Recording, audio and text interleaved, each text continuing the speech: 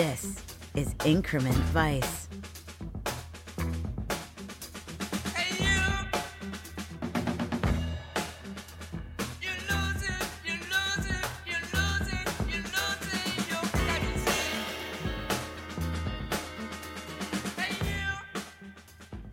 The podcast that explores Paul Thomas Anderson's inherent vice, one scene at a time, with your host, Travis Woods.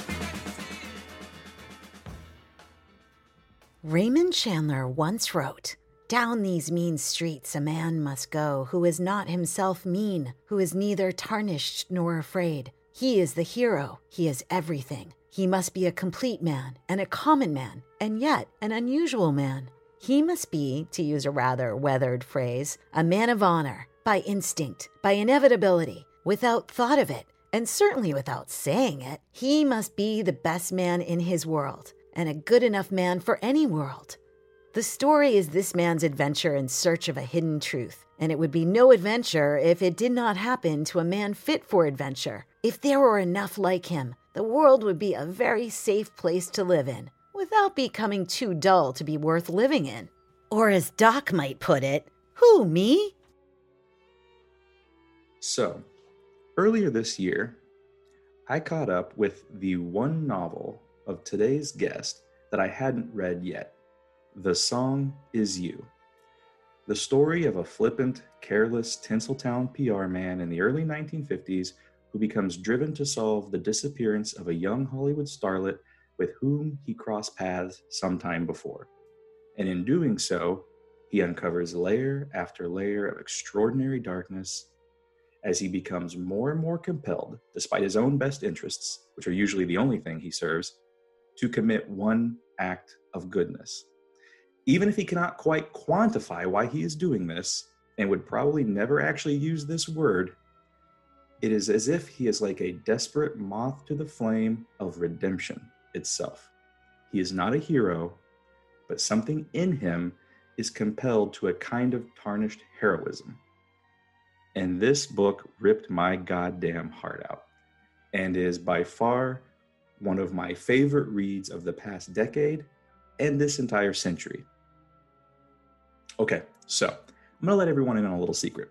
This podcast began with the idea that it would be a celebration of the woefully underrated 2014 neo-noir that we all know and love, Inherent Vice.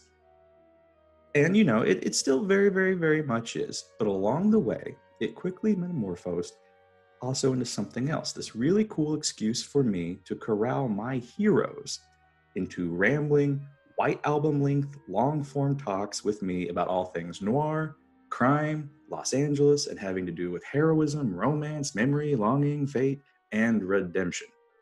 And today's episode is no different.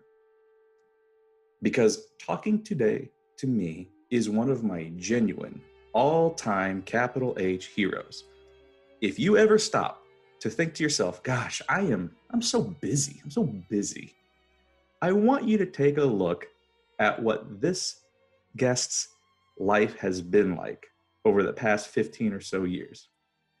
She's the author of the absolutely fucking essential nonfiction work, The Street Was Mine, White Masculinity in Urban Space and Hard-Boiled Fiction and Film Noir, which is a really, really hard title to say as quickly as I just did. She's an Edgar Award-winning writer of nearly 10 novels in just as many years, books cat's cradling between hard-boiled crime fiction and the mysteriousness and darkness of female coming-of-age stories and losing one's innocence and the dark ritualism therein. She's the co-author of the wonderful crime comic Normandy Gold. As an editor, she's published an anthology of female noir. Her writing has also appeared in the New York Times, The Guardian, The Wall Street Journal, The Los Angeles Times Magazine, The Believer, The Los Angeles Review of Books, and the Criterion Collection. Elsewhere, she was a staff writer on HBO's golden age of porn drama The Deuce, and adapted her own novel, Dare Me, into the incredible TV series of the same name that plunged deep into some tar-black psychology of the world of American cheerleading.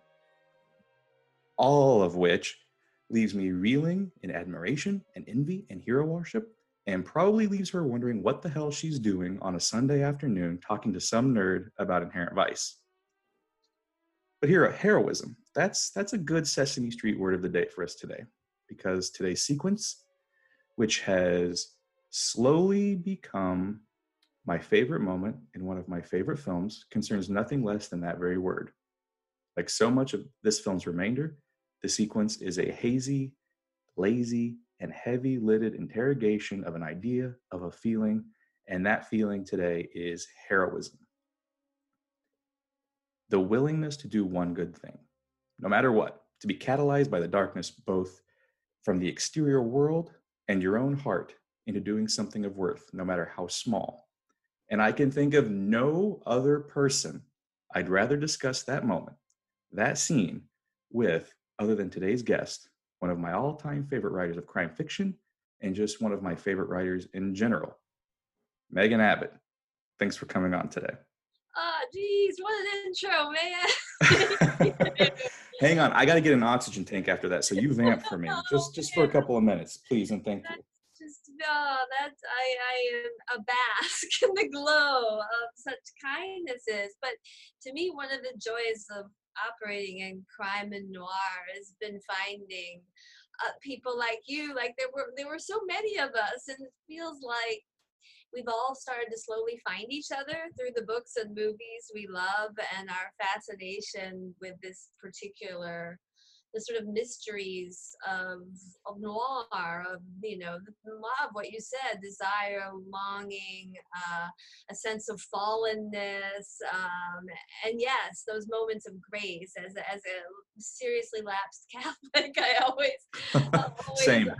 Yeah, there we go. So I just this, you know, as I told you, had listened to some episodes and have a, you know, long time love of PTA. So this was a no-brainer for me to want to come on. Well, that's a great place to start, actually, because before we dive into the scene in specific, or the soft-boiled noir of Inherent Vice in general, or simply all things film noir, let's start with those three little letters, PTA, and where he falls in your pantheon of modern filmmakers. Because from talking to you, I know you're just a teeny tiny bit of a fan.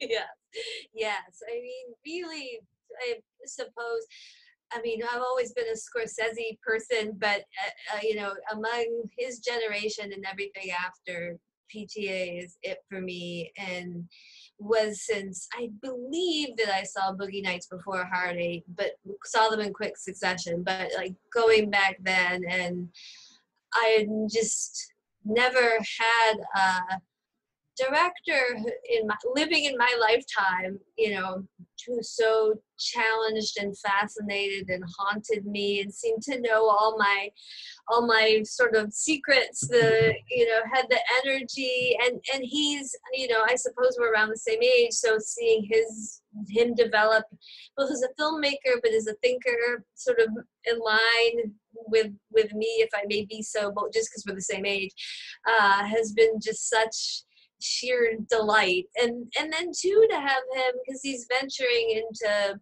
you know, Boogie Nights, though I later worked on The Deuce, porn was not a world I had that much, you know, creative familiarity to, you know, we have a little bit of familiarity with it, but like as he started to make these other movies, and, you know, things like There Will Be Blood and The Master, like all these sort of his fascinations and new interests, and leading up to Phantom Thread, which is, you know, a great female noir story.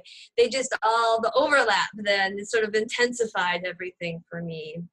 And of course, Inherent Vice, because I'm a Chandler diehard and have, like, you know, yeah, and all the pieces. So it's just felt like weirdly this, not only do I love his movies and love his sensibility, but I've sort of seduced myself into thinking there's something synchronous in it.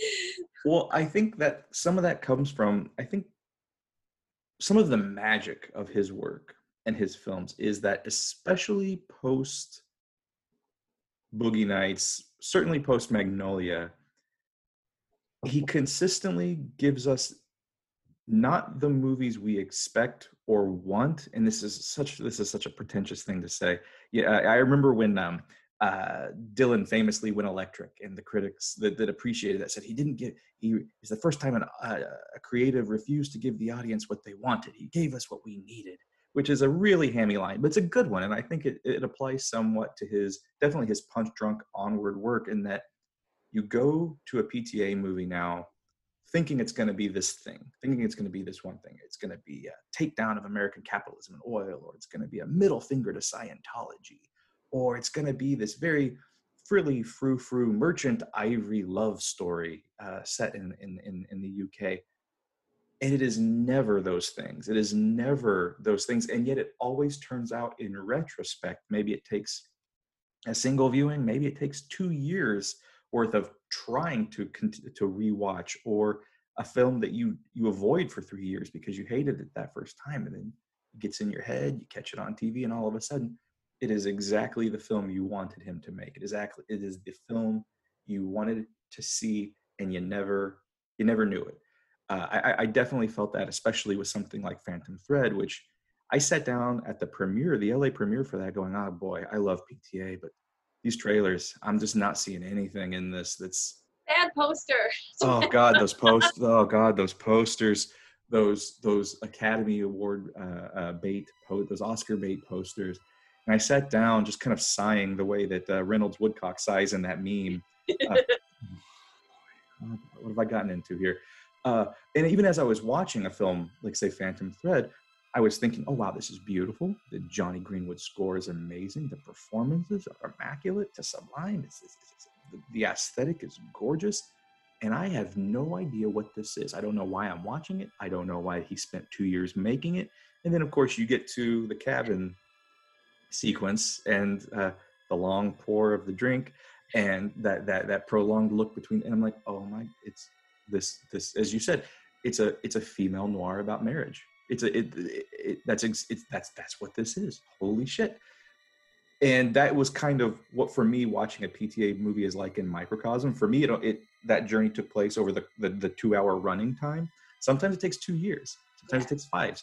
But that's, I think, the magic of what he does, is he consistently refuses to make the movie you are sure that he is making, and instead gives you something that is far more messy and human and sad.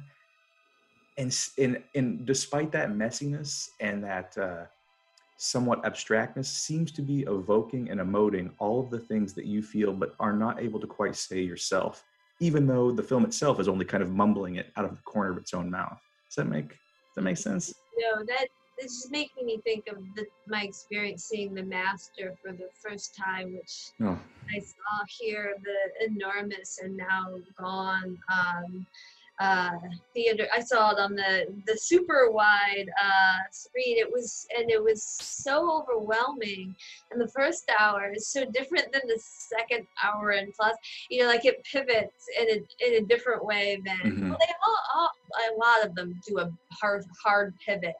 And so you think you're watching one movie, and I think there's something about that yanking you that then can push you out for a while, and then you have to come back, or it can tug you close. And in The Master, I walked out and I had no idea how I felt about it. And then I went to see it again a couple months later, and it was like all shimmered into place and everything. like I've seen it so many times since. It just, they work on you. His movies, I feel like they work on you as the viewer, which I think touches on what you're talking about there. And weirdly, like, you're seeing them, and then they're seeing you, and they're seeing things about you didn't know. The relationship between audience and his films feels like the relationship between usually the two primary characters in his films. There's that weird dialectical magic, which also bakes into the structure, because especially a film like The Master feels like you're watching Freddie Quell stare across a table at Master for the whole film. The film itself feels structured like where one half of the film is a character staring at the other, and they are reacting against each other. And that is so jarring and confusing and weird. And I had the same experience with The Master, where I walked out of that going, so I've just seen an American classic, but I have no idea what that was about. I don't understand it. Do people really get phone calls in theaters in the 1950s? Was that a thing? Because I was so dazed, I didn't realize that was a dream. I'm like, wow, I guess they did that back then. I guess you could get a call. Not, and then it was like you, the second time it gelled for me. When it gelled for me, I was like, oh, well, this is a love story. This isn't like a Scientology takedown. This is just about how badly you can want someone who's wrong for you, and vice versa, and just not get it right, which is, I think, something that makes, weirdly, Inherent Vice and The Master almost as perfect a PTA double feature as you could get. And speaking of Inherent Vice, a movie that we might talk about once or twice more today, how do you view the times in which noir has seeped into his filmography? Specifically, there was Sydney or Hard Eight. I'm going to be pretentious and call it Sydney. Yeah. And in this film, but how do you feel about, as someone who has seen probably more films noir than all of the other guests on this show combined, how do you view his prisming of that into his filmography? Well, it's because it's not, I mean, essential sensibility. I mean, real, true noir, original noir from the 40s is such a European sensibility. It's so much driven by the expats coming to Hollywood and having this sort of outsider dark view of America, and so, and that's not PTA at all. But I think I think for PTA, so much of what he's looking for with the strands of noir he uses, he's a much more human direct. He's very much more interested in people's connections and failures to connect. And that noir works so great with that, because it is so much about feeling alienated and remote, and all the systems around us are falling apart, and who do we trust, and that longing to you're in a fallen world, and that longing for a world where, like Philip Marlowe is always looking for one person in the book he can have a conversation with and trust, and I feel like that sort of, that longing is something that PTA comes at from another side. He's really interested in that. He's obviously very interested in fathers and sons and their failure to connect, and sort of systems, and the way that people create families, because it's a way to ward off the chaos in their heads. Now, again, you have such a mind for noir.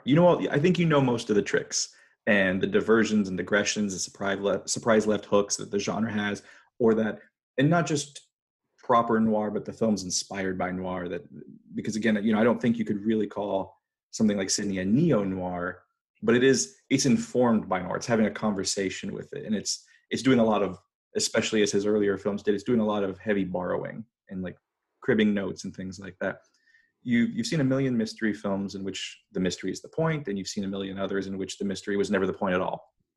And this film kind of Inherent Vice seems to kind of fall somewhere a little bit in the middle of that. So as someone who is so adept at kind of traipsing all of these genre tripwires, what was your first viewing of Inherent Vice like? I'm going to guess it was maybe a little less fraught and confused and complicated than some others have had. Even the great Matt Zoller Seitz, the great critic, he was on a few weeks ago, and he was like, "Oh, I'm like you. I'm definitely one of those people. I loved it the first time I saw it. I still don't know what it was about, and as of today, I don't know what it's about. But Travis, I loved it." And I'm curious, were you one of those people that loved it off the bat? And if so, did you have your arms around it, or is it one of those that took repeat visits? It did. I saw a screening of it before it came out, and I should preface this by saying that I had not read the book, but I'm a big crying a lot 49.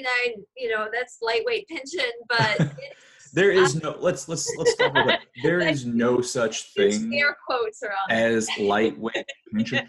He wrote the liner notes for a 90s alt rock band called Lotion, and even those are more complex than most novels I read on a weekly basis. There is no lightweight Tommy P. There's not.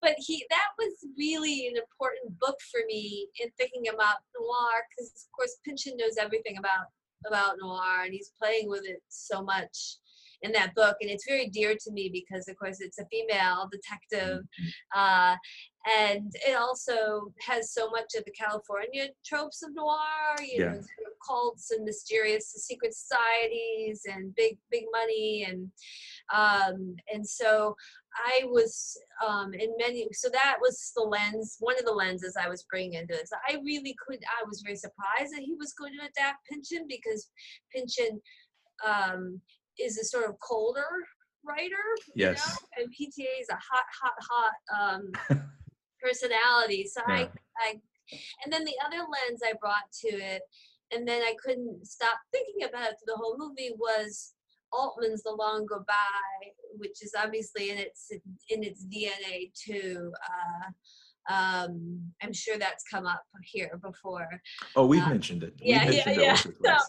So I had this and then of course also thinking about Chandler's original novel, The Long Goodbye. So I had all these sort of, it was almost over, coming into it like this is going to be a math problem. How is he going to assemble these? And I walked out and I really liked it, but I hadn't reckoned with it yet. There were parts that puzzled me. I could not follow the plot at all. I'll admit it. I mean, wow! I was surprised. I figured you were going to come in like Doc with his little chart on the wall, and you'd be like, "Oh God, yeah, Adrian Brusha, Coy Harlingen. I got that from the jump." I mean, I can't follow the plot of a lot of the Chandler novels. So, well, yeah, Jesus. You don't really read those for plot, nor do you watch Inherent Vice. Yeah. I believe for the.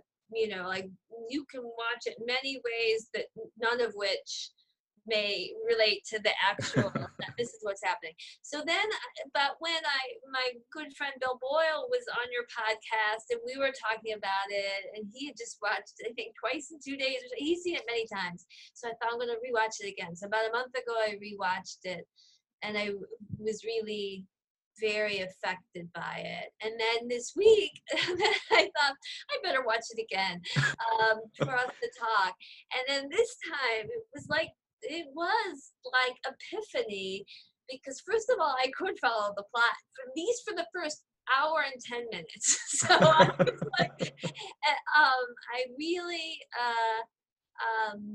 but more importantly, it just sort of started to shake me emotionally in the way that PTA movies ultimately always do. I felt so, Joaquin Phoenix always can pluck at my heartstrings, even when he's playing monstrous people.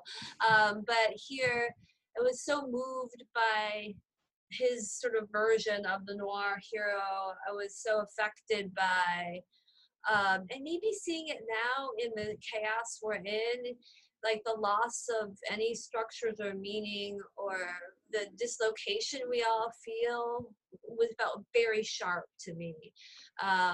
This sense of, what happened was very intense for me. So I'm so glad that I returned to it, because it was the one I knew I would go back to it, but I'm so glad that I did, because it was just now it's like I don't even know where to rank in I can't even do PTA ranking, so I won't, but it was very, very, very gratifying.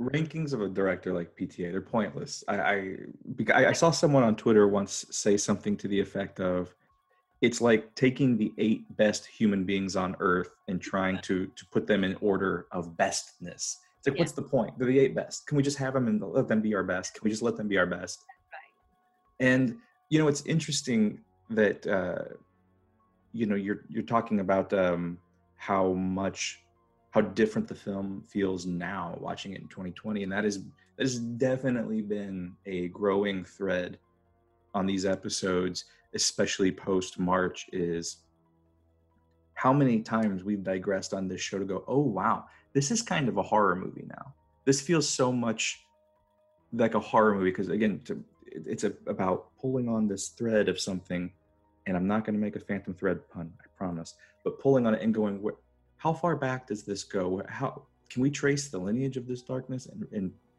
And when you do, and you start to realize all of the things that have kind of conspired to bring us to this horrible place, in which there is a really evil force coming from a golden tower. In this story, that golden tower is located in Los Angeles. In the real world, there's a very golden tower in New York, from which a lot of darkness is spilling.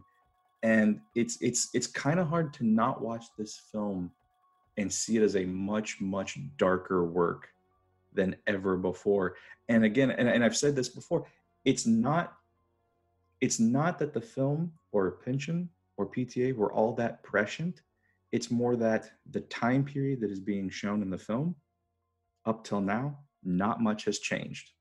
And that's why there's that overlap, is simply the inequalities and the ineptitude and the darkness and the wrongness presented as had existed in 1970 is really all not that different, and has indeed led to the very same things that we have here in 2020.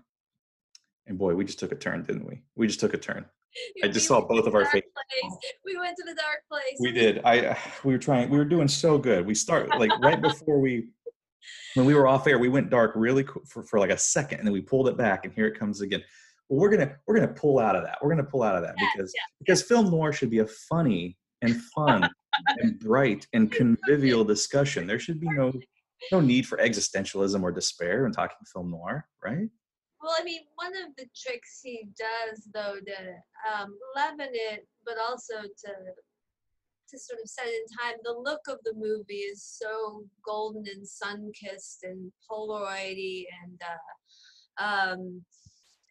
there's something so honey about the way the film looks that I think is weirdly, there's like, it's sort of because PTA is essentially a romantic, right? And that always is he's never abandoned hope in this other thing. And I think many elements in the story, but also the look of the film suggests that there's still hearts beating out there. So I think obviously he uses humor to do that too, but mostly like Chandler, he uses Doc to give us this kind of bulwark or ballast against the forces that are so dangerous. Exactly. And he mentioned in the press tour for this film, and noir came up obviously a lot, and in that very kind of inimitable PTA way, he tried to dismiss that, right? Oh no, noir, we weren't really thinking about film noir. No, he's like, I was thinking about, I just wanted to make this more like a Neil Young song. Kind of sad, kind of sorrowful, but hopeful. You can still tap your toe to it. And that's what I thought of just now when you're like, no, there's still heartbeats out there. It's meant to be, I think, a film noir in as much as a film noir can still allow you to tap your toe and have a little bit of hope, which I know is antithetical to the dictionary definition, but that's what I think also makes this film a little special, is for all that darkness, there is that tug of lightness that just, he seems like he can't help himself with. I always think of the final scene when Doc smirks at the camera. It feels like that's PTA smirking at us. Like he's like, I can't help it. I know in the book, Doc's driving alone in this scene, but I can't help it. I have to put Shasta in the car. I have to. Yeah, no, that's right. And that's, in some ways, I think because Chandler is, more romantic than, some people classify him as hard-boiled because he's full sort of, if hard-boiled restores order at the end of the book, that's not really Chandler, but I think, most noir heroes are very fallen, and Marlowe, his detective hero, is not. He's the tarnished knight. When I think Doc is very much in that vein, and I think, because, correct me if I'm wrong, but in the book, Shasta is not the big, he's definitely made her role in Doc's mental space and heart larger than in the book. In the book, she's just this kind of sinistral portal by which we get sucked into this, once again, a plot about LA land deals gone awry. And no other LA story. I mean, it's what it is. It's what we got. What were we talking about before we went on air about LA rent and things like that? But it's just, she pulls us into this whirlpool of LA land use and abuse and crooked booby hatches and a cabal of tax cheat dentists and cults and heroin and drug trade and the CIA and basically everything that went wrong with the American fate post 1968. And she's kind of just our way of getting there. In the book, she's very much more just the classic hourglass shaped keyhole by which we go through and enter the mystery. And in the film, she's still that, but she's also something else, and something a little darker. And I think you will know. I don't know why I'm going to tell you this, because you literally wrote the book on it. But you've written in about a lot of films noir, especially in The Street Was Mine, that these films were this fearful reaction to the perceived diminishment of masculine potency in the 30s and the 40s, and how noir as a genre became this vehicle for that. And if we can operate under the assumption that so many of the best films noir and neo-noir are about more than the crimes that crisscross their surfaces, I definitely feel like PTA is kind of hijacking the Shasta plot to say something about masculinity and about possessiveness and about the relationship between Doc and Shasta.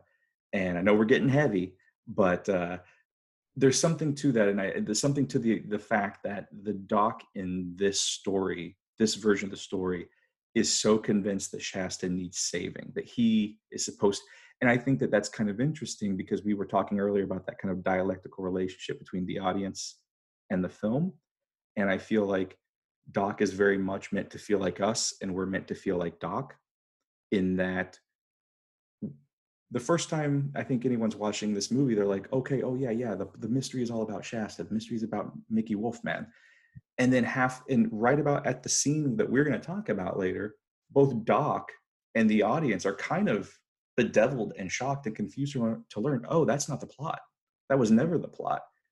Which then makes you start to, I think, interrogate Doc, as I think the film does, in its own very kind of gentle, frisking, pat down way. What is it about Doc that makes him think that Shasta is the primary mystery? And what is it that makes him think that she needed to be saved in the first place? Yeah, I think that's what makes us Doc when we watch it. Like, that's one of the great tricks of it, because so therefore we think she's sort of the center of this. And then when he realizes that she's not, or is not the thing he's going to, the scene we talk about is not the thing he's going to be able to do, that's great, because it's sort of, we're at that moment too. Well, then what are we going to do? How can we, and that's also, this gets rather in the weeds here, if you'll excuse me, but this is an Inherent Vice podcast. Get in the weeds. Because to me, it seems like Altman and Pynchon want to do something much more radical with the detective hero, I should say, rather than noir. Keep it simple. Yeah. And actually, I think that PTA actually wants to bring it back closer to Chandler, Exactly. because they really want to de-romanticize that, and for good reasons. They're the sort of, because there's, even in my book about this, I write about endlessly about how the books, those Chandler books, are very worried about gender. They're especially worried about masculinity, terrified of women. Masculinity is very fraught, but the movies based on them are a little different. And Bogart is very, like he's like he doesn't get much more masculine than Bogart and Mitchum, right? And so and they seem to be able to fix things that really can't be fixed, and Altman hates that, and he doesn't think that, he's not a believer in the individual, he's a believer in the collective, and he wants to show Marlowe in The Long Goodbye as unable to affect any change, even the most minor of making things right. It becomes impossible. And in fact, he has been wrong about the woman who in that movie is a man, exactly. And the book is a man. He's been wrong about her all along. And so I think Pynchon's more in that mode too. Like, he's not going to let this night fantasy persist. This doesn't work anymore, and it never worked to begin with. And I think PTA is trying to, like, he's not going back to it necessarily, though there is something a little conservative about it, I suppose you could say, but he is sort of figuring out, maybe it's a compromise, like maybe this was a false illusion he had about Shasta. Maybe he never really knew her, because you know what, you made her up in your head. She's just not a real person. She's a femme fatale, but what does matter? Is there any hope for any authenticity in this fallen world? And then he finds it in another place. So I feel like it's sort of, there's been this whole story since The Long Goodbye, the book, the Altman's movie, Inherent Vice the book, Inherent Vice the movie, where we haven't gone back exactly to where we belong, but I feel like PTA's made an adjustment somehow. It feels like a balanced adjustment to me.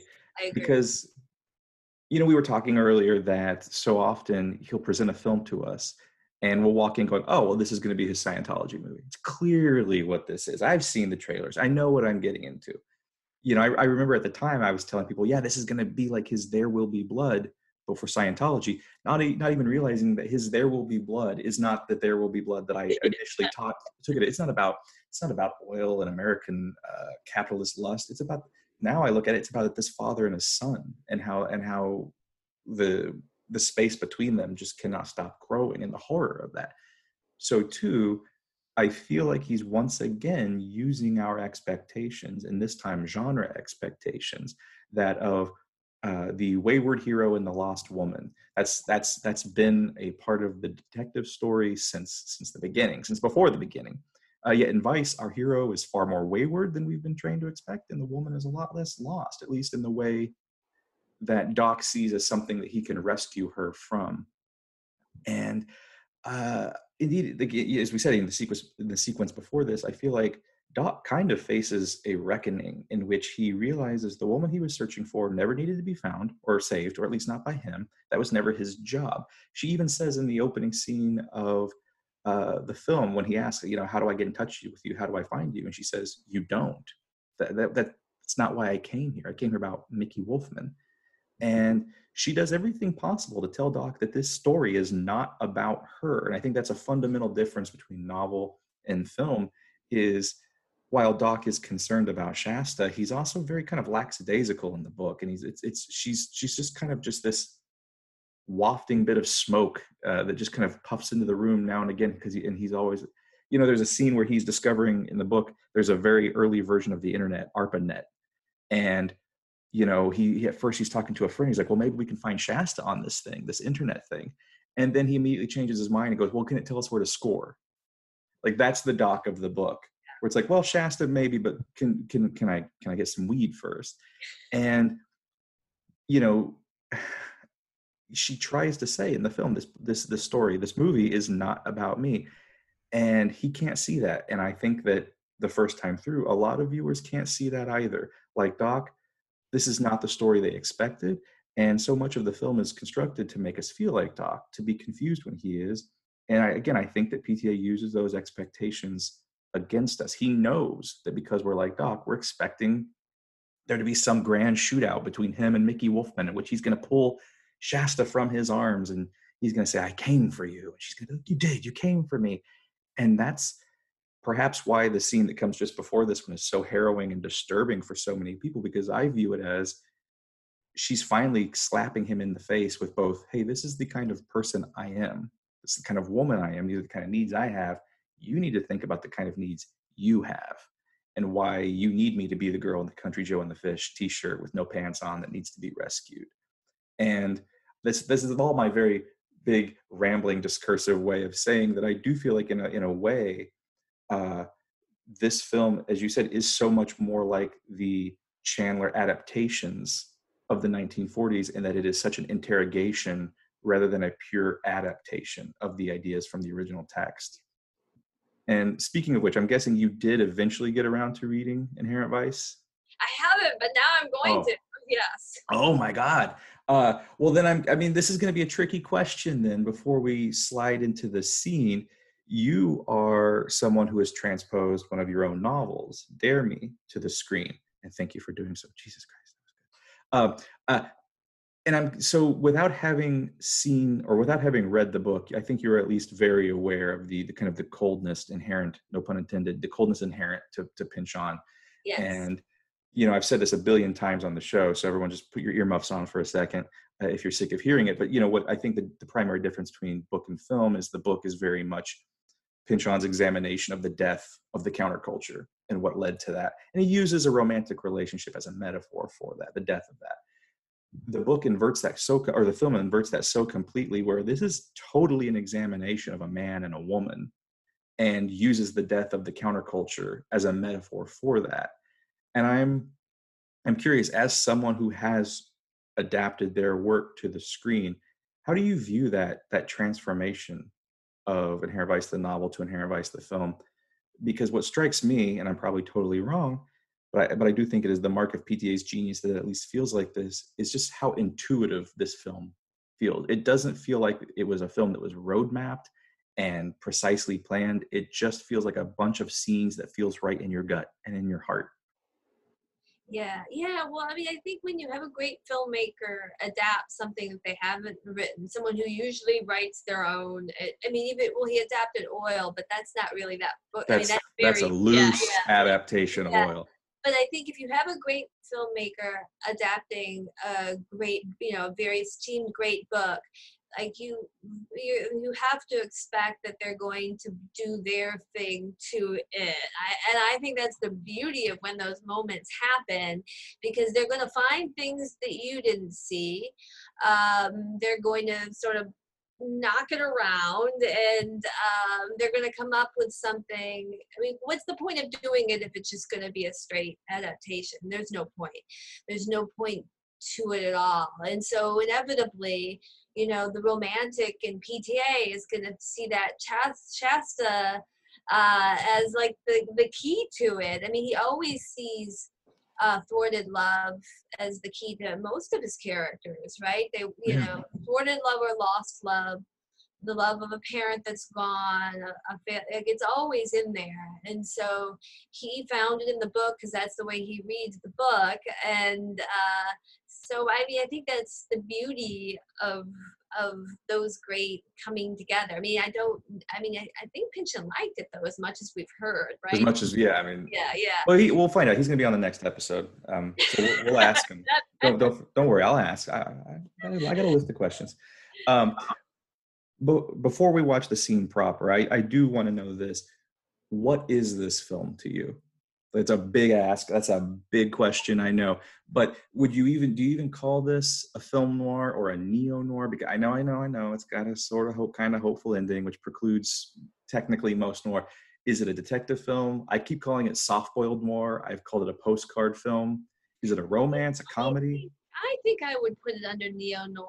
The neo-noir I like. I mean, there's some movies that people call neo-noir that are just like pastiche noir, updated noir. Those are not good. The Venetian blinds and I think neo-noir to me is something that's doing something with. Yeah. They're not just taking that story from the past and putting it in the present, or they're doing something with it, like the Coen brothers, obviously, or like Stephen Frears' The Grifter is one of my favorites. And so it's an incredible movie. So I think that I would put it, that's where I would put it.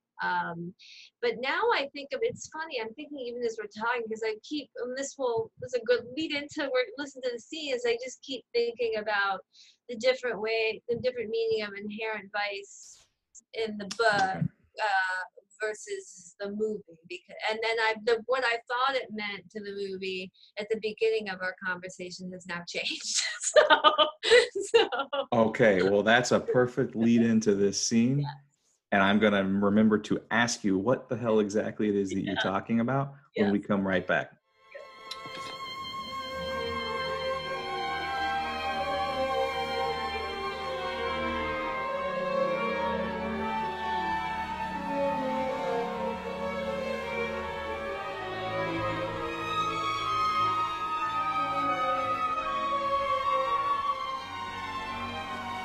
Inherent vice in a marine insurance policy is anything that you can't avoid.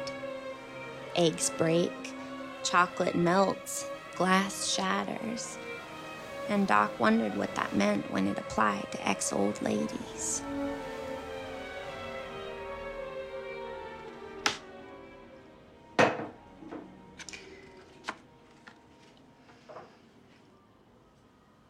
What's on your mind, Doc?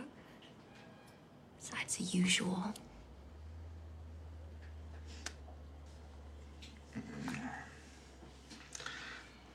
I'm like,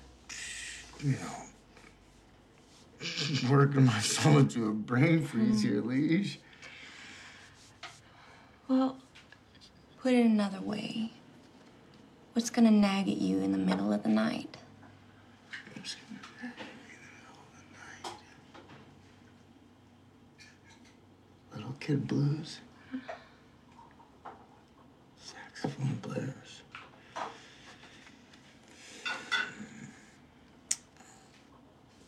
Whatever I meant to do, Coy, mistakes aside. Nobody deserves to go through life without seeing their daughter. That don't sit well with me.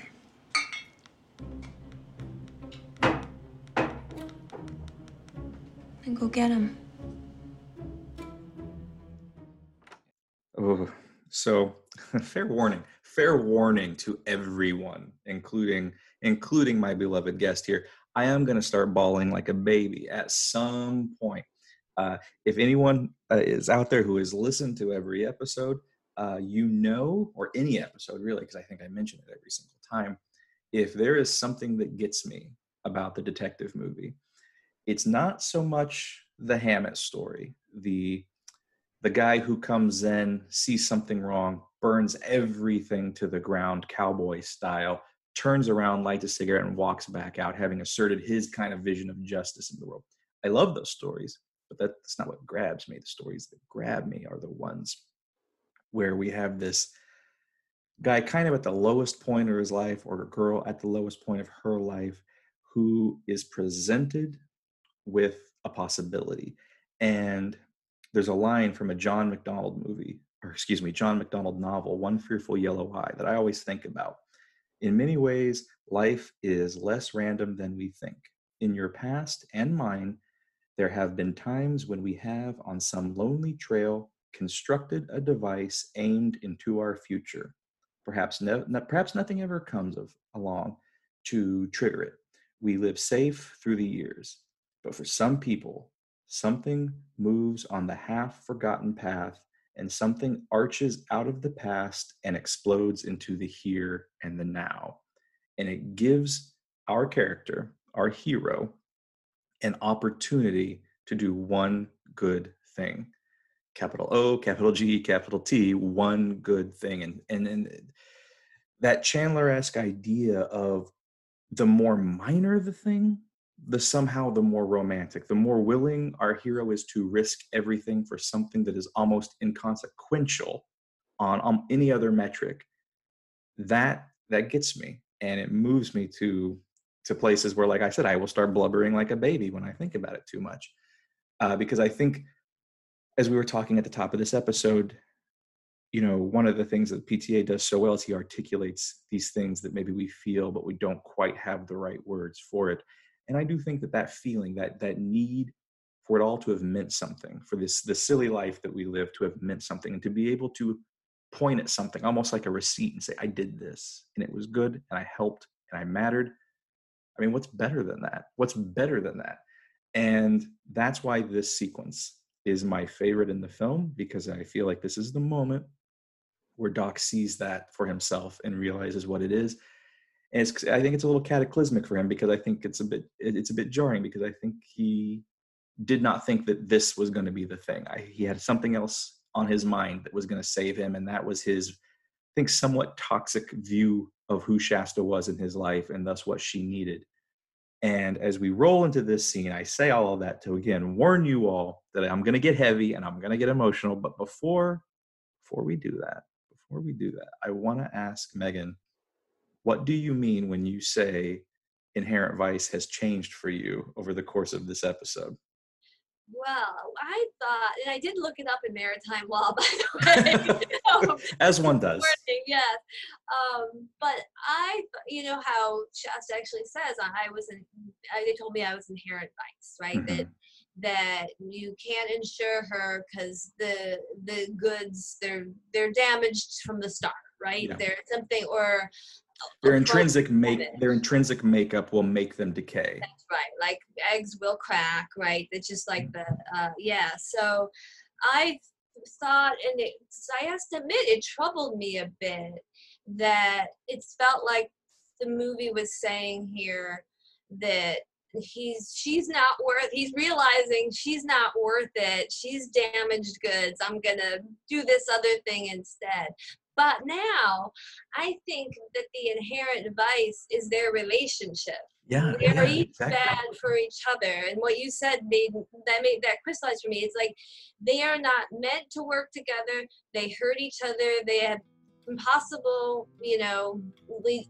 different ideas of the world and what they want. And she knows it long before he does, and he's finally getting it here, and so he's got to pivot very quickly to do that. So that makes me feel better about the sort of movie's view of Shasta. Yeah, because and not just because you're agreeing with me, I think you are so right. I think because Sortilege even says in the very gorgeous sun-splashed sequence that the kind of prologues are seen here, inherent vice in maritime insurance policies, it's anything you can't avoid. Eggs break, chocolate melts, glass shatters, and Doc wondered what that meant when applied to ex-old ladies. And I agree. I think what is being said here is it's easy, I think, to go the first way that you mentioned when Shasta says, well, they told me I couldn't be insured because of inherent vice. But you got to remember who's telling her this, which is a cabal of misogynist, heroin peddling, tax cheat dentists and capitalist monsters. But I think you're right in that ultimately the term inherent vice, I think for Pynchon, it was the 1960s and the counterculture, that there was something inherently baked into this, that also doomed it towards failure, towards entropy, and towards ending. But I think for PTA, it's simply about this couple who loves each other. I think Shasta loves Doc. I think Doc loves Shasta. I think much like Master and Freddie Quell, they want to be together. But like Freddie Quell says, maybe in the next life, that there is an inherent flaw in both of these people, and when they come together, it's a little bit of magic, but it's also a whole lot of mess. And that is so much, I think, what Shasta's trying to say to him in that scene when she's like, what kind of girl do you need, Doc? Don't you kind of want one of those Manson girls that maybe you can tell what to do, and maybe doesn't want to be used and abused by or what does she call it, be the bought and sold whore of some real estate mogul? And there's part of Shasta that seems attracted to that kind of degradation.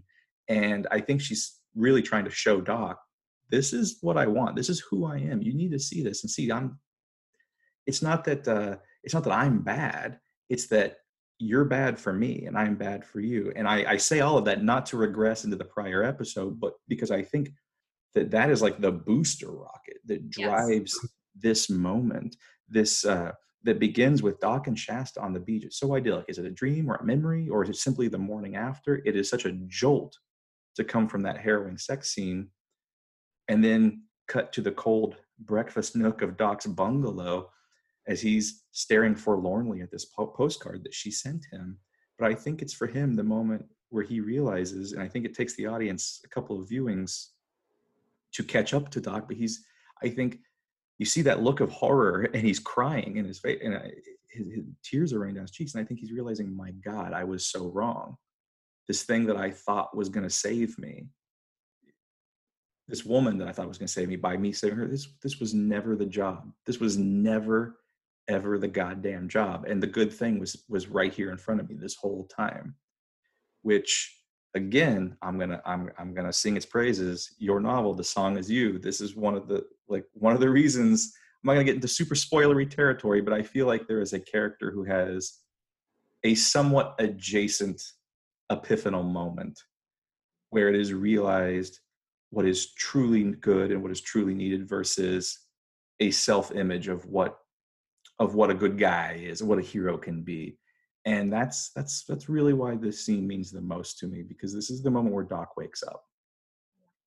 Yeah, and it is very Chandler Marlowe-esque, because so many of the Marlowe novels end with him restoring, the high window, they bring the girl back to Kansas or wherever she's from, and he's often tainted by the process, but even tainted families he tries to keep intact, and there's this there, and then often in his books it's the one shabby man who did the good thing for him, who he wants to honor. Those notes are always in there, and what I love about this scene is that you really see him thinking in the way that reminds me of Bogart playing Marlowe. It's very hard to show thinking on screen, and you really do.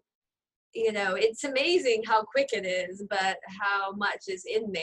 His whole the bottom is falling out, and he's had to figure out what matters and really decide, and it's so powerful. It's also a doc we have not seen at all. I mean, we're getting two docs we haven't seen before. I think that the scene previous, the sex scene, it's a very different doc than the one we imagined we would be knocking about with for 2 hours and 40 minutes of this, or 2 hours and 30 minutes of this film. But I also, what jars me so much about the doc that we see here is he's not high, he's not being a goofball, he's not getting conked on the head and doing the Daffy Dunk punch. He's not making fun of Bigfoot. He's a human being. He's no longer a caricature here. He is a real flesh and blood man who has walked out of a very real, harrowing neo-noir story and is looking around and saying, Jesus Christ. And the raw humanity and empathy that seams and binds his face and holds these eyes wet with tears. It is my favorite Joaquin Phoenix moment in this film. It is his most human moment. I think it is one of the film's most human moments.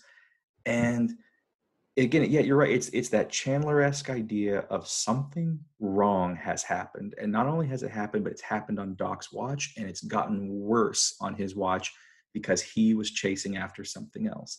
And it's that moment of realization that he in some way has tacitly allowed this to continue, even slightly, because throughout the film, Bigfoot keeps calling, saying, have you looked into this Coy Harlingen thing? Have you checked on this yet? And he's like, nah, I was up doing, he only keeps bumping into Coy by happenstance and accident while trying to figure out if the Fang has Shasta.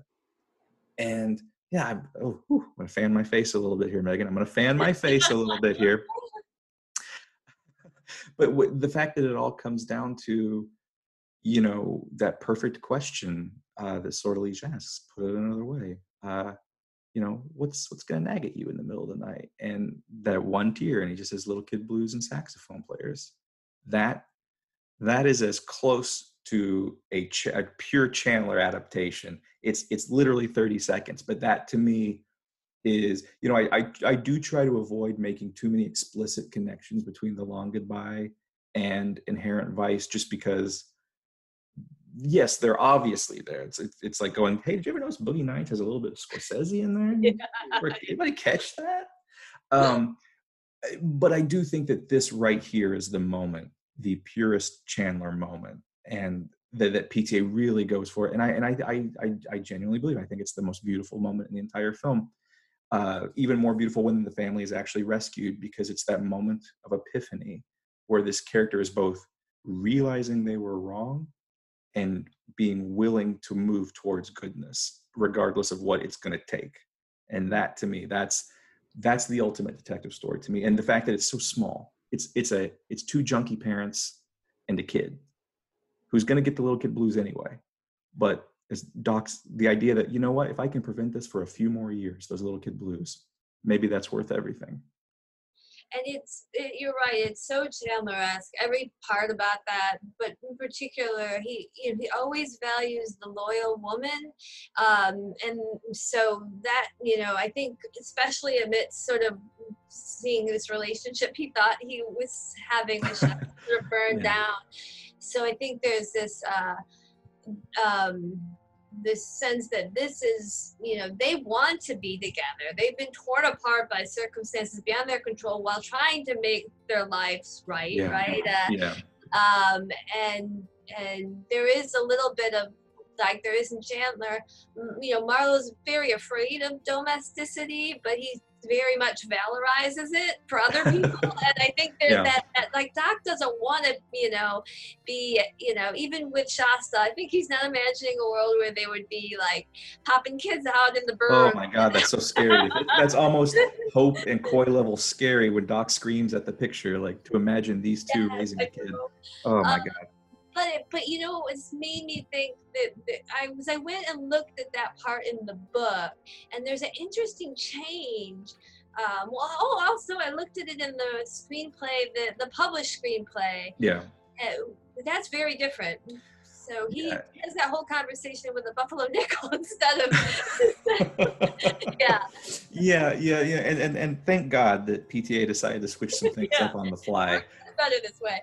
But in the movie, right, he's talking about Coy, like however he's screwed up, right, no one deserves to go through life without seeing their daughter. So it's very focused on Coy.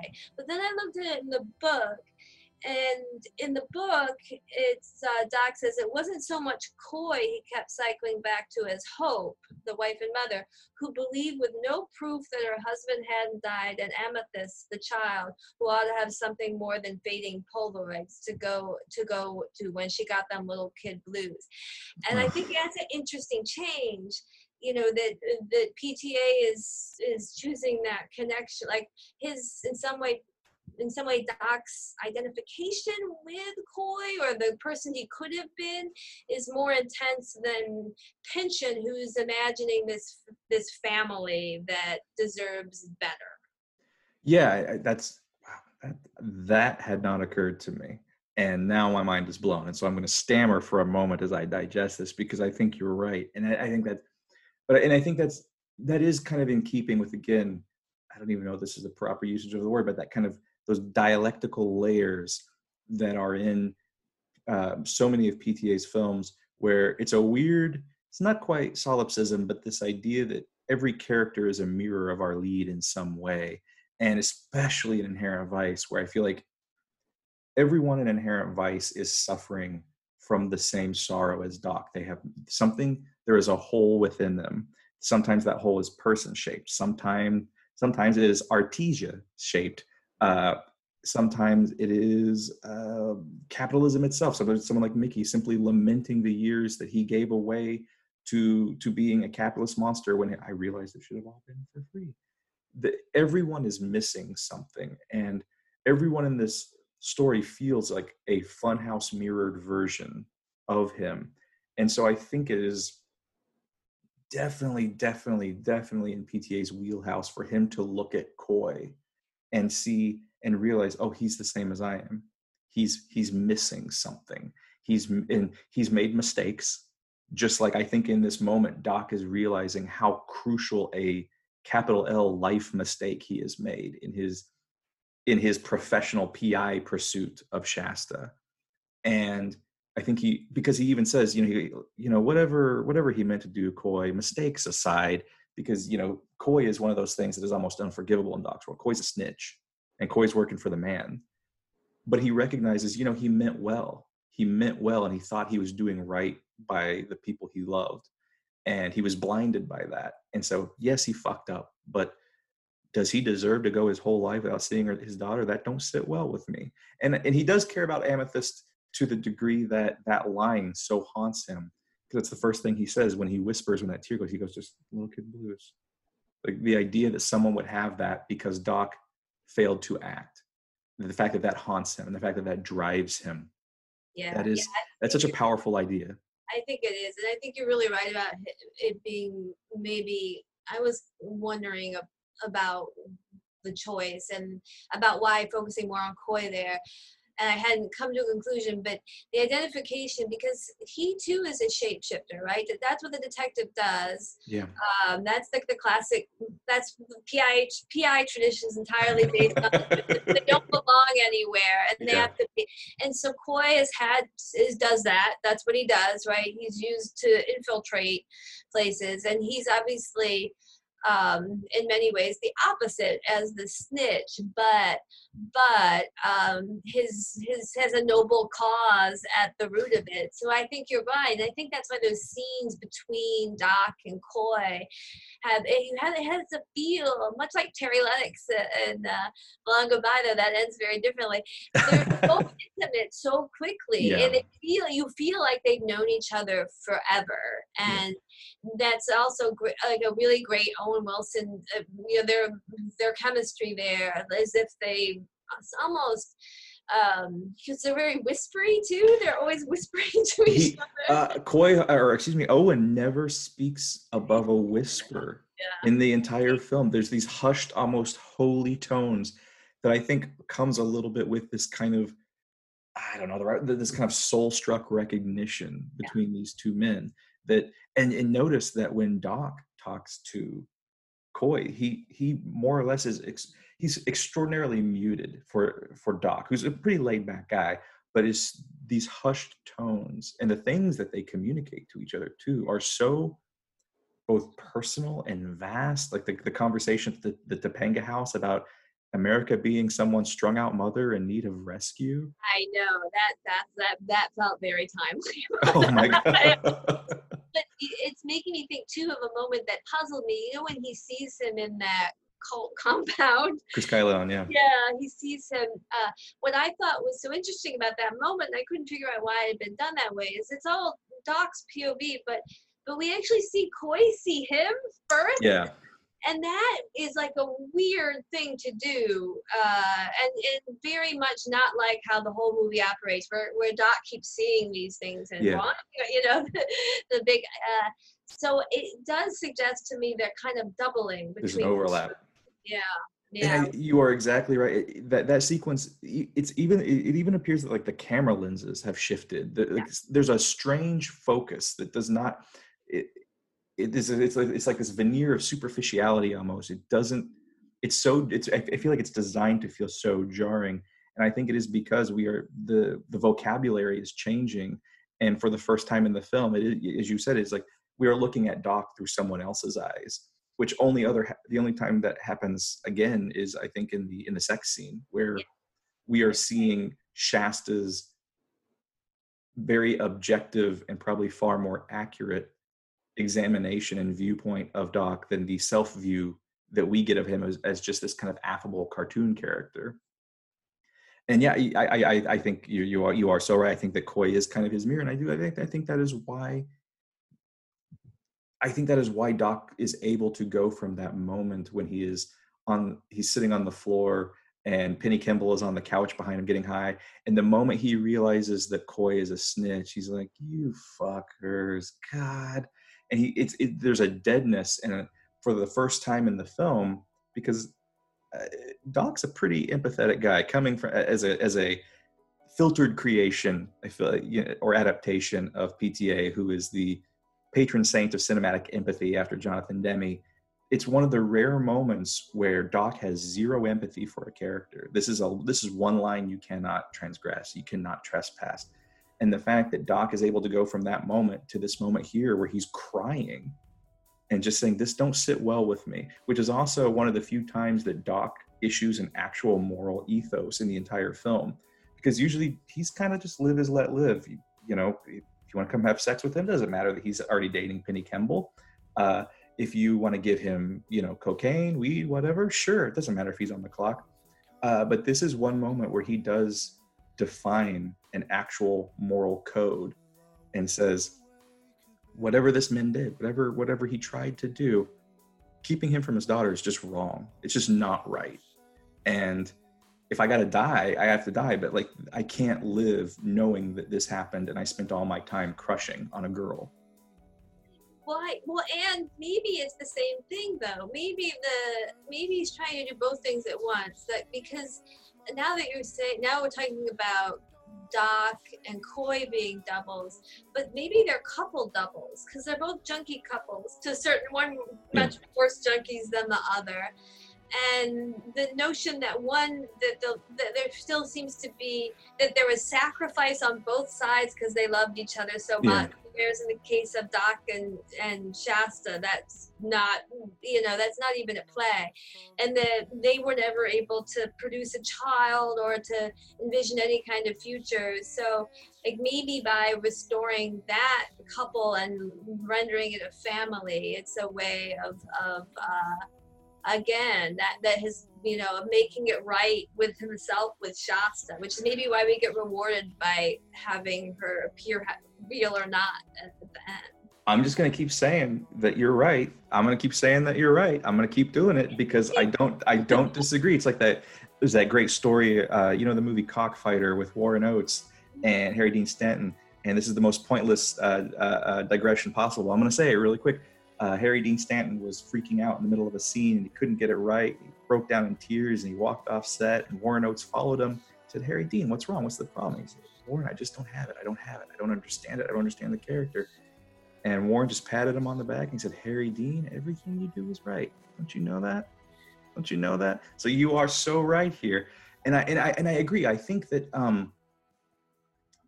if it's as if the little prologue sequence that we have in our scene today of them walking on the beach, this idyllic moment, Doc is walking backwards, he's being cute, Shasta is smiling and laughing at all his gags and stunts.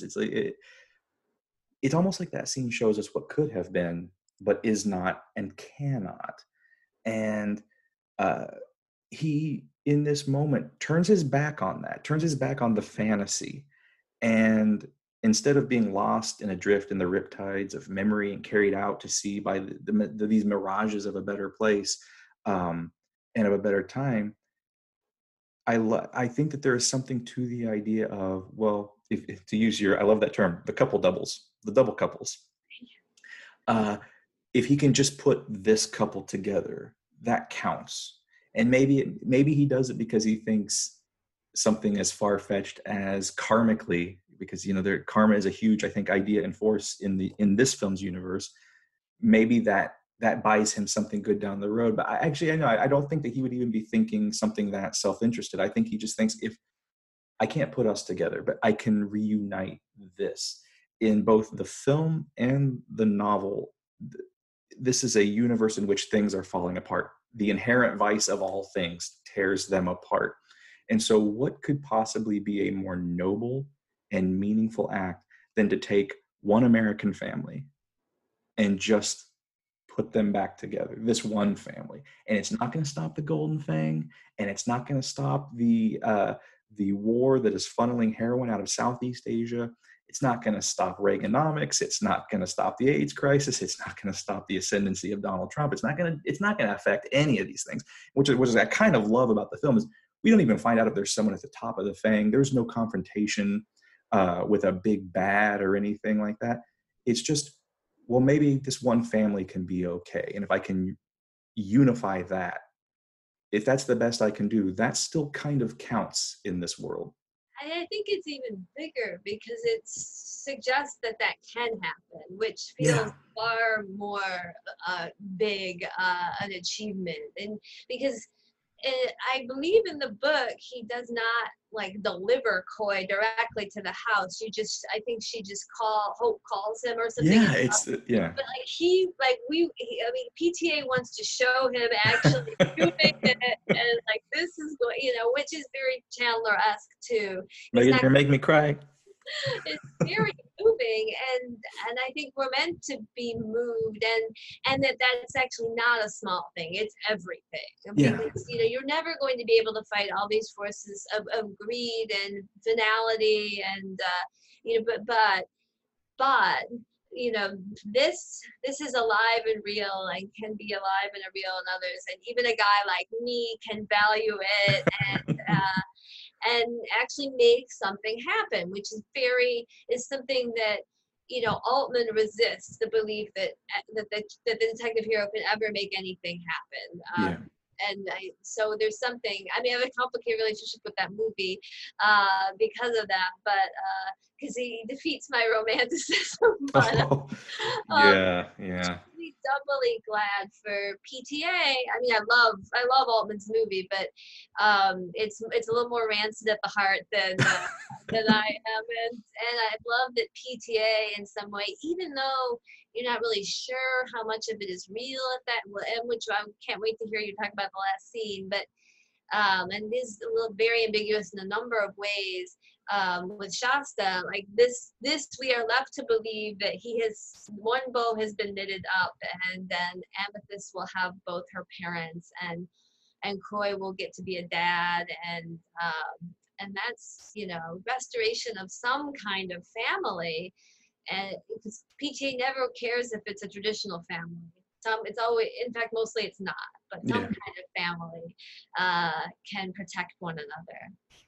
And that's all that matters. That's like you said, I do like how you said when you kind of countered me, you're like, well, it actually kind of isn't a small thing. That is everything.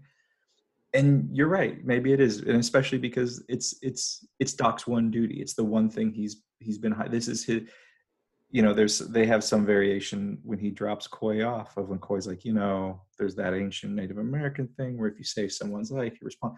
And Doc, he cuts him off. He's like, some hippie said that, man. You saved your own life. But that's just Doc being self-deprecating. That's not true. Doc, in discharging his duty, in literally risking his life, not to save anyone's life.